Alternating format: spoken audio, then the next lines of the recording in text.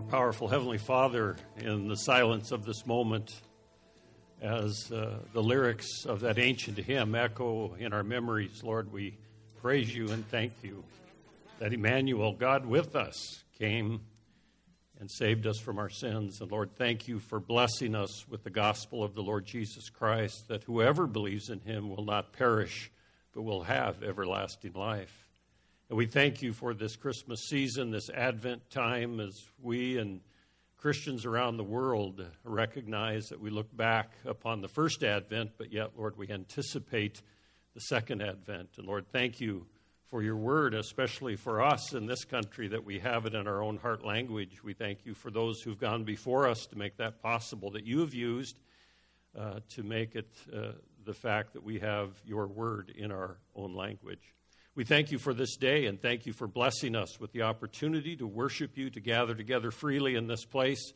Thank you that we can own copies of your word. We thank you that you go with us. You never leave us nor forsake us. You have a plan and a purpose for our lives. And for each day that you give us, we pray that we would reflect upon those truths. We thank you for our children and those who work in the children's ministries. We pray that all would grow in their faith in the Lord Jesus Christ this day. We thank you, Lord, for the visitors that are with us today, these guests that have come, some from afar. We pray that they would see your blessings and that they would be engaged with your word also. And Lord, we pray that from this text today we would have understanding, that your Holy Spirit would teach us, and that we would grow because of this time together.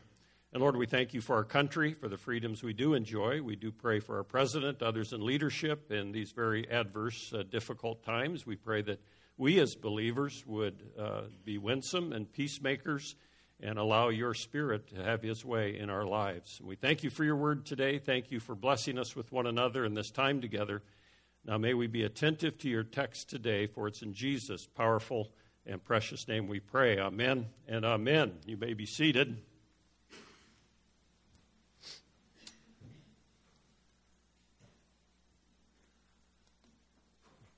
Well, on this Sunday of Advent, we are moving our time towards Christmas Day, our traditional celebration of the birth of the Lord Jesus Christ.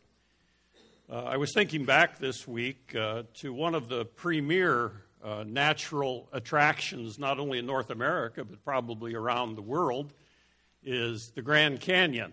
Now, I'm sure many, if not all of you, have been to the Grand Canyon, but it is certainly a road trip worth taking. When I was 12 years old, my parents packed us into the 1957 Plymouth station wagon. And by the way, it was not vintage at that time. That's how long ago it was.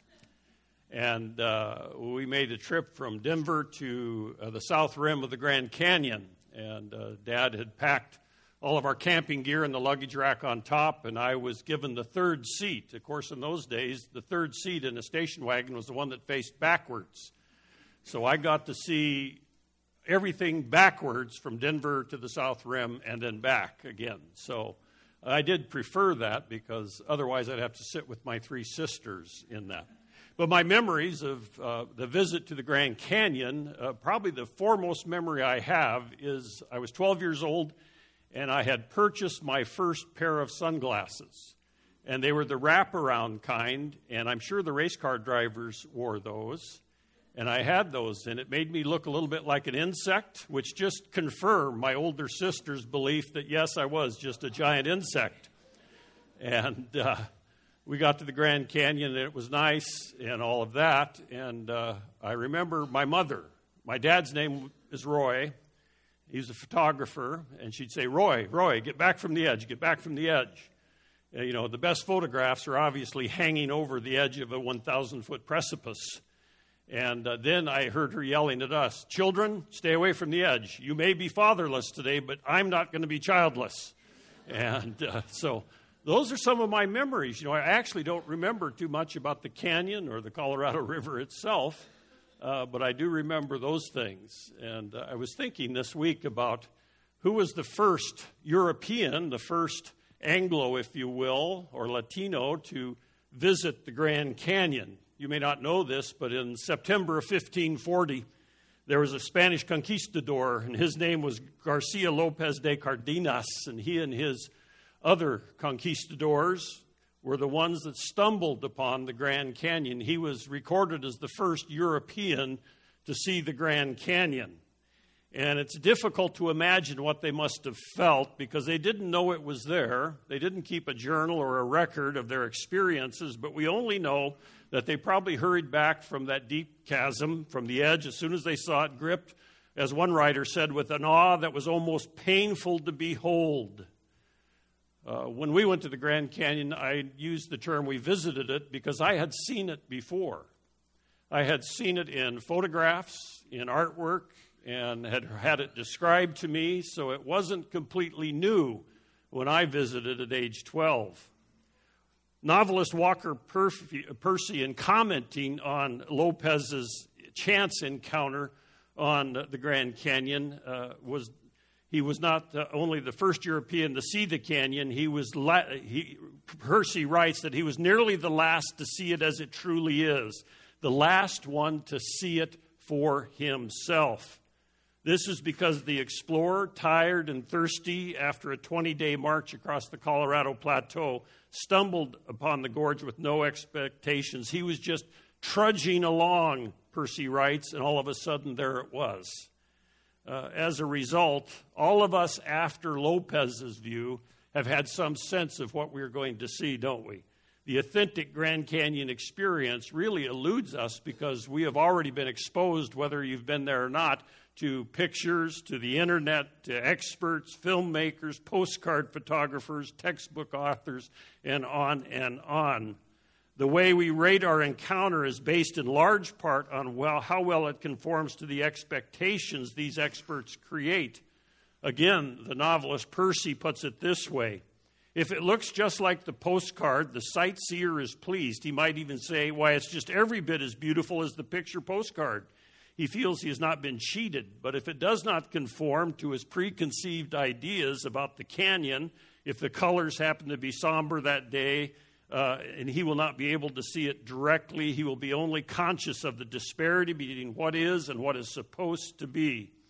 And it's interesting that what is true of the Grand Canyon and our so-called experience of it is really true of the incarnation of the first Advent. Over our lifetimes and beyond throughout history since Jesus first came to that stable in Bethlehem, it has been depicted in artwork and in writings, and we have been exposed to it whether we have believed in Jesus or not, probably for our whole lives because we celebrate this holiday called Christmas. And so we have these preconceived ideas and these notions. Usually they have been produced by cards and by television specials and on and on. And so when we're confronted with the real thing, sometimes we don't know quite how to deal with it, or we are not too impressed.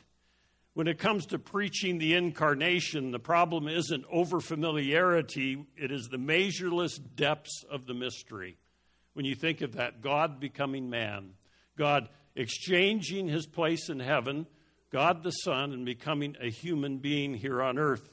The writer and the theologian J.I. Packer wrote in his great book, Knowing God, quoting him, the really staggering Christian claim is that Jesus of Nazareth was God, made man, and that he took humanity without loss of deity, so that Jesus of Nazareth was as truly and fully divine as he was human. Nothing in fiction is so fantastic as the truth of the incarnation of Jesus Christ. And so we come to our passage today out of the book of Isaiah. If you have a copy of God's Word, whether it's in paper or on your electronic device, turn to Isaiah chapter 9. Isaiah chapter 9. Of course, Isaiah was the great missionary prophet of Israel. And if you're familiar with Old Testament prophecy, the prophet was only commanded to give out the very words of God. He could not ad lib, as I do up here sometimes, and that's why I don't have the gift of prophecy, because a prophet, according to Deuteronomy, had to say the very words of God and be supremely accurate in what God has revealed to him, or he would suffer stoning and death by execution. Isaiah, as a prophet, as well as all the other Old Testament prophets, not only foretold the future, but they would tell forth the word of God. There was a dual ministry that the Old Testament prophets had. They would speak forth the Word of God that had already been revealed, but they would also foretell the future. And a prophet was tested by how his prophecies came true. And today we have so-called prophets in different arms of what is called Christendom, and yet many times they are proven to be false prophets. And if they lived in Old Testament Israel, they would not survive the day. But in prophecy, in prophets, they would foretell something that was near, if they were foretelling the future, something that was going to occur, usually within that generation, and then they would give a far prophecy. And so there was a nearness to what they were saying, and Isaiah was no different. And in this passage in chapter 9, we are coming back to this survey, if you will, of God's redemptive purposes throughout Scripture. And as you remember, we started in Genesis chapter 3, where we talked about the original fall of Adam and Eve into sin and rebellion, and that God had promised there in chapter 3:15 the seed that was going to set the stage for the first Christmas pageant, really. And then we looked at Genesis chapter 22 and about the son, the promised son, and the foreshadowing by Abraham and Isaac and the sacrifice that was supposed to that God commanded Abraham to carry out with his son. We looked at that last week. Isaiah chapter 7 foretells the birth, this virgin birth of this baby boy. And now in Isaiah chapter 9, we receive the story of promise as we start tracing our way and continue tracing our way of God's redemptive plan and purposes. And so Isaiah is being used by God to warn the nation of Israel and Judah about the impending doom and the discipline that is coming their way because of their rebellion against Yahweh God, against the God of Israel. And so Isaiah has a very uneven task in the sense that who would want to do this really? But Isaiah is faithful, and he is telling the people that what they need to know and what they need to hear. And he was writing 700 years before the first advent, before Jesus Christ was born in that stable in Bethlehem. Isaiah 7:14 tells us, "Therefore the Lord himself will give you a sign. Behold, a virgin will be with child and bear a son, and we will call his name Emmanuel, God with us." And so Israel is in great darkness. If you take your copy of God's Word, we will start out in chapter 8, verse 22, and I'll read down through chapter 9, verse 7. If you'd stand as an act of worship for the reading of God's Word, if you are able, and we will follow along as I read this. Isaiah chapter 8, beginning in verse 22. "Then they will look upon the earth and behold distress and darkness, the gloom of anguish, and they will be driven away into darkness." Verse 1, chapter 9. "But there will be no more gloom for her who was in anguish in earlier times. He treated the land of Zebulun and the land of Naphtali with contempt, but later on he shall make it glorious by the way of the sea and the other side of the Jordan, Galilee of the Gentiles. The people who walk in darkness will see a great light. Those who live in a dark land, the light will shine upon them. You shall multiply the nation. You shall increase their gladness. They will be glad in your presence, as with the gladness of harvest, as men rejoice when they divide the spoil. For you shall break the yoke of their burden and the staff of their shoulders and the rod of the oppressor as at the battle of Midian. For every boot of the booted warrior in the battle tumult, the cloak rolled in blood will be for burning, fuel for fire." Verse 6. "For a child will be born to us, a son will be given to us, and the government will rest on his shoulders, and his name will be called Wonderful Counselor, Mighty God, Eternal Father, Prince of Peace. There will be no end to the increase of his government or of peace on the throne of David and over his kingdom, to establish it and to uphold it with justice and righteousness from then on and forevermore. The zeal of the Lord of hosts will accomplish this." Heavenly Father, thank you for this passage today. Thank you for the prophet Isaiah and for his faithfulness in the very difficult, adverse times. And Lord, we thank you for this time today. Pray we'd be attentive, that you give words to my mouth. In Jesus' precious name we pray. Amen and amen. You may be seated. We are going to see that in this passage in verses 6 through 7 is our focus today, verses 6 through 7. We are going to be focusing on three things that Isaiah is revealing to us in this child that will be born in Bethlehem some 700 years hence. God's grace, God's glory, and God's greatness is all revealed in this child in this passage. Of course, this is a prophetic passage. Isaiah as in a great prophetic tradition of Old Testament prophets, includes some 22 prophecies in the book of Isaiah, which are listed on the back of your bulletin insert if you care to do more study.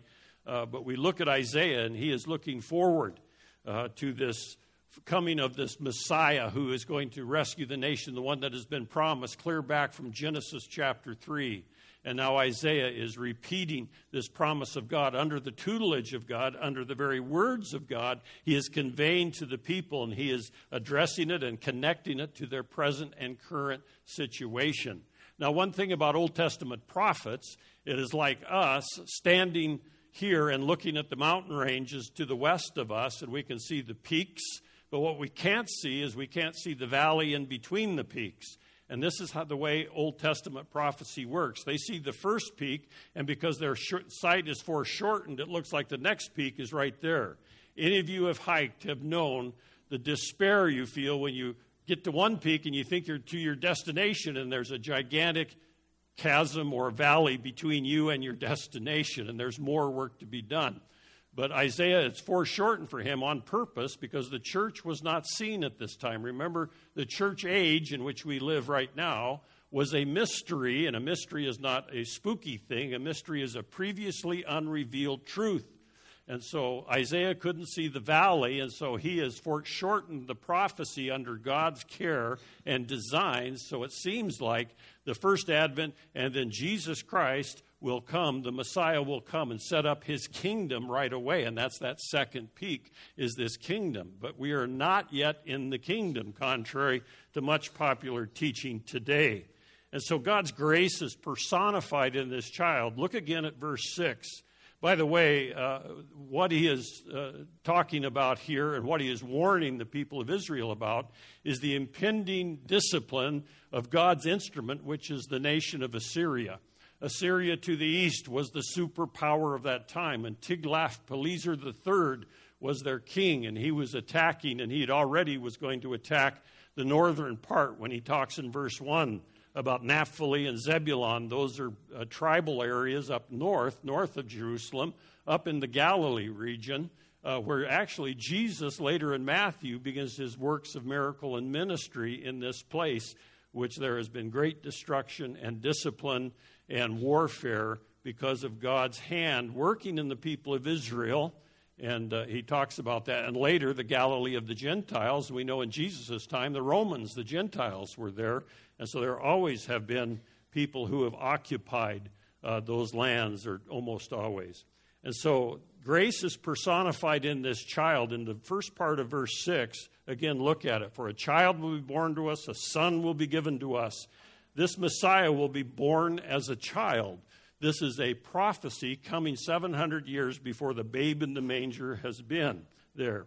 Isaiah 9:6, the first part, declares both the humanity, this child is born, and the deity, the Son is given.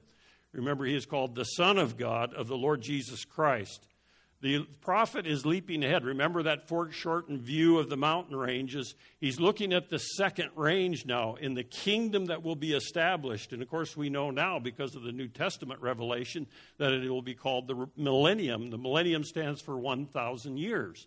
And that is yet future to us. We are not in the millennium yet. Again, contrary to much popular teaching that you may hear on social media or elsewhere. And so this is the kingdom age when the Messiah will reign in righteousness and justice from David's throne in Jerusalem. He will actually be physically present in Jerusalem, ruling the earth during the millennium. God had promised David that his dynasty and his throne would be established forever in 2 Samuel 7:16. And this is literally fulfilled in the Lord Jesus Christ. Luke chapter 1, Zechariah 9:9. One day who will reign from Jerusalem. And so this phrase is used 6 times in Revelation chapter 20 when you want to read about the establishment and the fulfillment of the millennial age. Read Revelation chapter 20 towards the end of the Bible. And so this Messiah was born as a child. And in my Bible, in the New American Standard Bible, in verse 6, it says, for a child will be born to us, a son will be given to us. And in English, that's a future tense. And actually, the Hebrew tense is called a perfect tense, a Hebrew perfect tense. And what it means in Hebrew is that it is as good as done. It's not future in that sense like we think of future tense. It has already happened. In God's eyes, it is already established. This is happening. And so that's what the tenses are, why tenses are important in Scripture. Emmanuel, God with us. Joseph M. Stoll, who was the president of Moody Bible Institute at one point, he said, "The stunning point of Christmas is that God considered my needs and the worth of my relationship to him be of sufficient cause to go through the trauma of changing places with his place in heaven." The incarnation, that wonder that God has done this. So the Messiah will be born as a child. And then the Son is given, and that is the Lord Jesus Christ. The second part of verse 6, where it says the government of his, and the government will rest upon his shoulders. The Messiah will rule over God's people and all the world. And this is speaking again, looking forward at the millennial period of time. Micah 5:2 says, "But as for you, Bethlehem Ephratah, too little to be among the clans of Judah, from you one will go forth for me to be a ruler in Israel. His goings forth are from long ago, from days of eternity." Another prophet, Zechariah, in chapter 14, verse 9 of that book, said, "And the Lord will be king over all the earth in that day, and the Lord will be the only one, and his name the only one." The government will be on his shoulders. That is a figure of speech that harkens back to the time when sovereigns, when kings had a kingly robe that would be over their shoulders. We still see that today, where there are kings and queens in governments. The government will be on his shoulders. That's the picture. All the responsibility, all the privilege, all the power will reside in the Lord Jesus Christ. And so these passages out of the Old Testament dictate to us that the kingdom is not yet. It is not yet, because God still has a plan in the future. We live in the church age. So who is going to be the one who undertakes these things? Who is this child? The prophet tells us in verse 6 and 7, it will be done by the Messiah, Emmanuel, this son of a virgin that he spoke about back in chapter 7, verse 14, and now speaks of things that are already done in a prophetic sense. You know, names are important. Each one of us has a name. It's important to have a name, isn't it? Not only for legal issues, but just to know what to call one another sometimes. But we pick a name out as a child, and we're stuck with it for a long time. I have a cousin who never liked his name. He lives down in Southern California, and when he got of age, when he turned 18, he legally changed his first name because he didn't like his original given name. And I can never figure out which name to call him. You know, is it Jeff or is it Kevin? Kevin or Jeff? You know, I don't know. I'm not clear on that. But names are important because we are stuck with them, or we have them for a long time. We have to live with them and live up to them. Names are important because we tend to kind of be formed a little bit. Not so much perhaps in our culture, in our day and age, but certainly in biblical times, names were important. Once in a while you run across a person who has multiple names such as Charles Philip Arthur George Windsor. Charles Philip Arthur George Windsor. That sounds odd until you discover it's Prince Charles of England. And you say that's a heavy load to lay upon a baby. Remember, he's royalty, and he needs a long name, I guess. So that's how that works. So God's greatness, God's grace is personified, that he is coming to take care of the issue. This is the hopeful part in this portion of the book of Isaiah. Isaiah is saying, yes, the Assyrians are going to come. God's going to use them as a disciplining arm. They're going to carry you into captivity, the northern 10 tribes. They're going to attack the southern 2 tribes, Judah and Benjamin, which are headquartered in Jerusalem, but they will fail at that. And later on, the Babylonians will come as God's instrument and carry them into captivity. But God's glory is manifested in this child. Look again at verse 6, the second part. Very familiar passage. And his name will be called Wonderful Counselor, Mighty God, Eternal Father, Prince of Peace.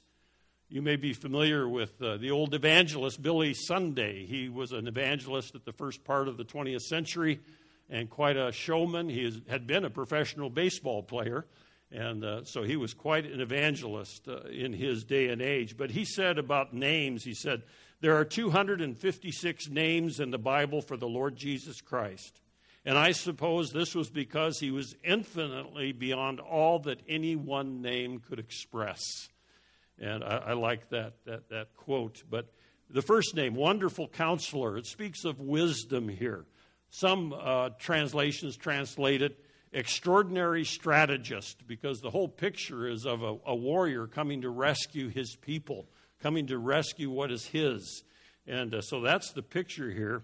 And Jesus Christ fulfills that more than anybody else. He unveils the secret about ourselves. He counsels us how to avoid the heartaches and problems that would otherwise beset us, showing the way of deliverance from the taint and pollution of sin.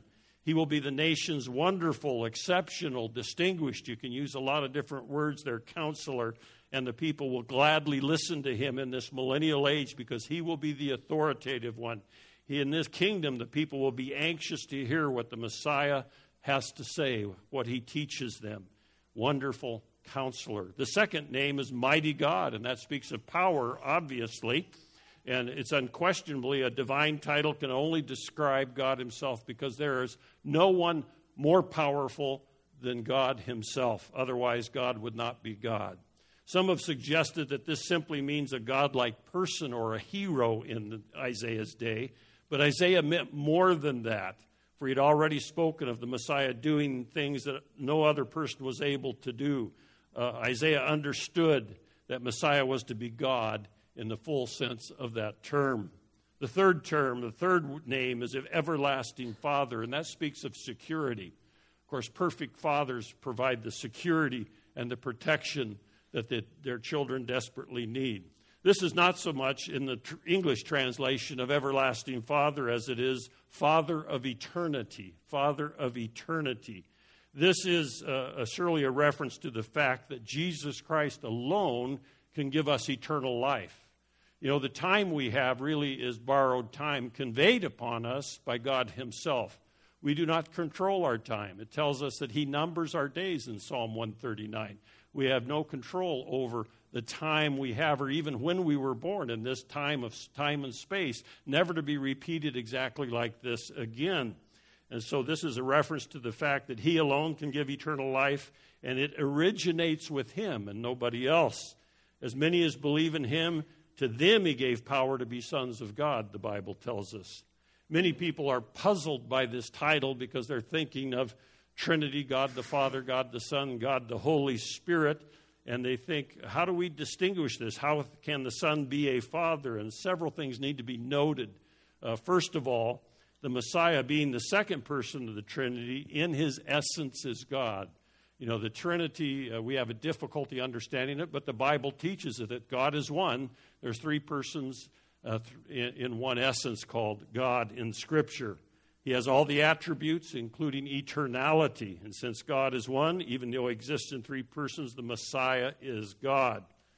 You know, it's been said that we as human beings have timepieces, whether they're on their wrist or on our phone. We have timepieces, but Jesus Christ himself owns the time.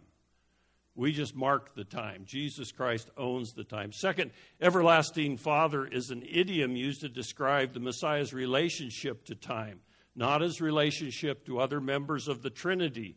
He is said to be everlasting, just as God the Father is called the Ancient of Days in Daniel chapter 7, verse 9. The Messiah will be a fatherly ruler, a perfect father, by the way. And third, perhaps Isaiah had in mind the promise made to David in 2 Samuel 7:16 about the foreverness, the eternality of his kingdom, which God promised would come through David's line. The Messiah, a descendant of David, will fulfill this promise for which the nation has been waiting. And then the fourth name, Prince of Peace. This is the assurance we have, the assurance. He states, "My peace I give to you," in John chapter 14, verse 27. The increase of his government of peace, there will be no end. There's a universal character of Messiah's reign, and the fact that he is the one who will bring ultimate peace. He will maintain a time of millennial peace. Today we look in our own country and see a lack of peace. We look around the world, a lack of peace. We long for peaceful lives where it's built into us. But ultimately, the only one who will bring ultimate peace is the Prince of Peace, Jesus Christ, and it will happen in the millennial period, in the millennial kingdom. It's a picture of God's character.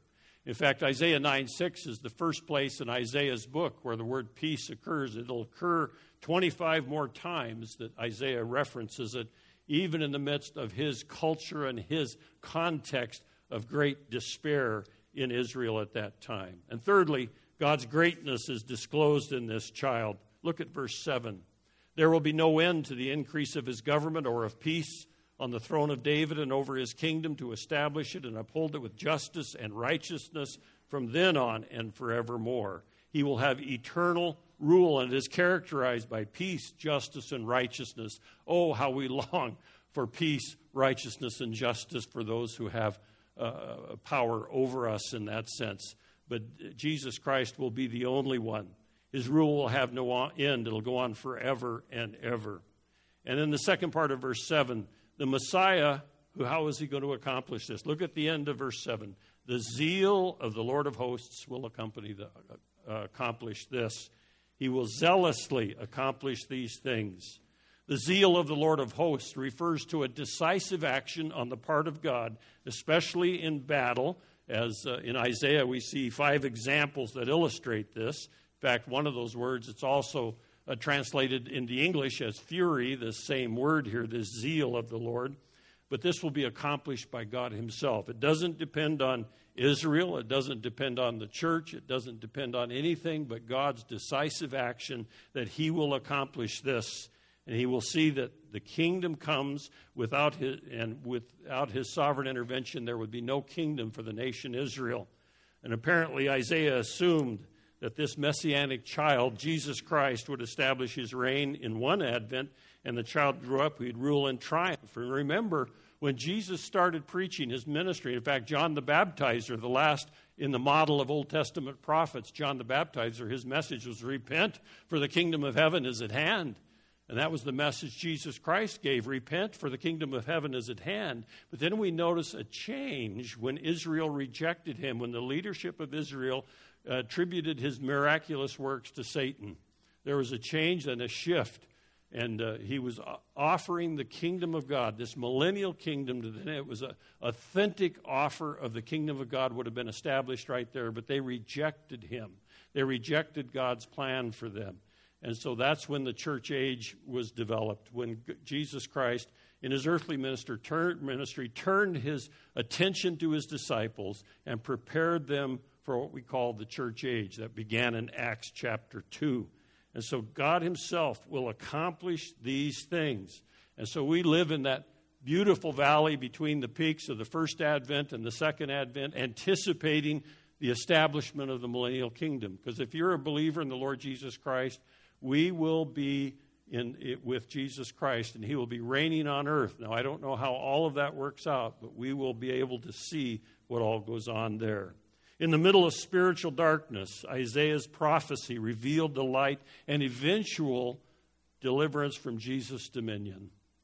You know, we North Americans, we like things to happen quick, don't we? You know, that's why we wear our watches. In fact, I've told you before, my friend from Indonesia, Bertie Masi, he said, you Americans are the only ones who know you're hungry by looking at your wrist.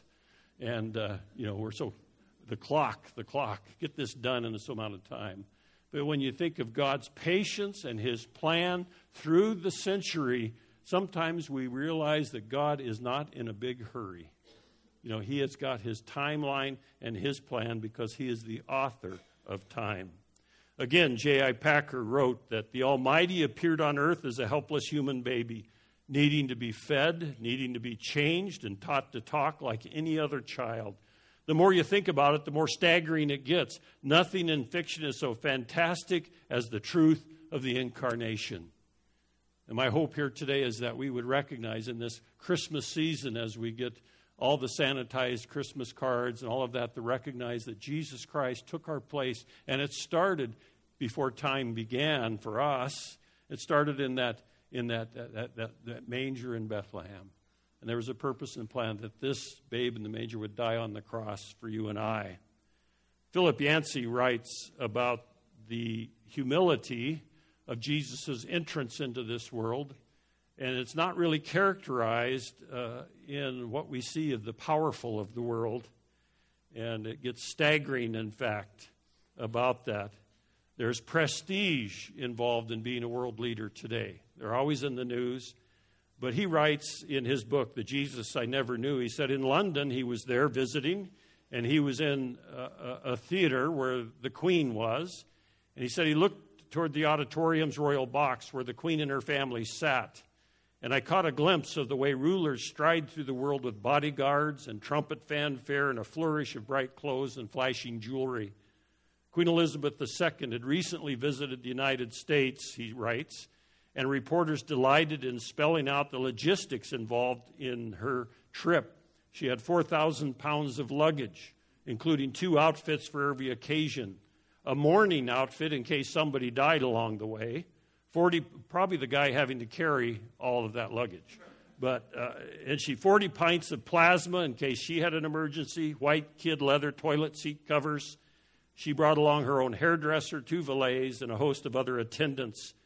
A brief royal visit to a foreign country can easily cost $20 million. And that's, Yancey wrote this 20 years ago, by the way.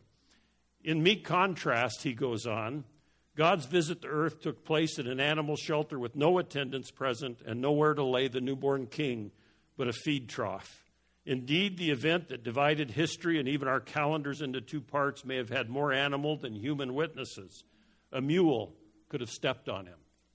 Heavenly Father, thank you for today. Thank you for Isaiah again. Thank you for the blessing of having this account in our hands in the Word of God that we can read.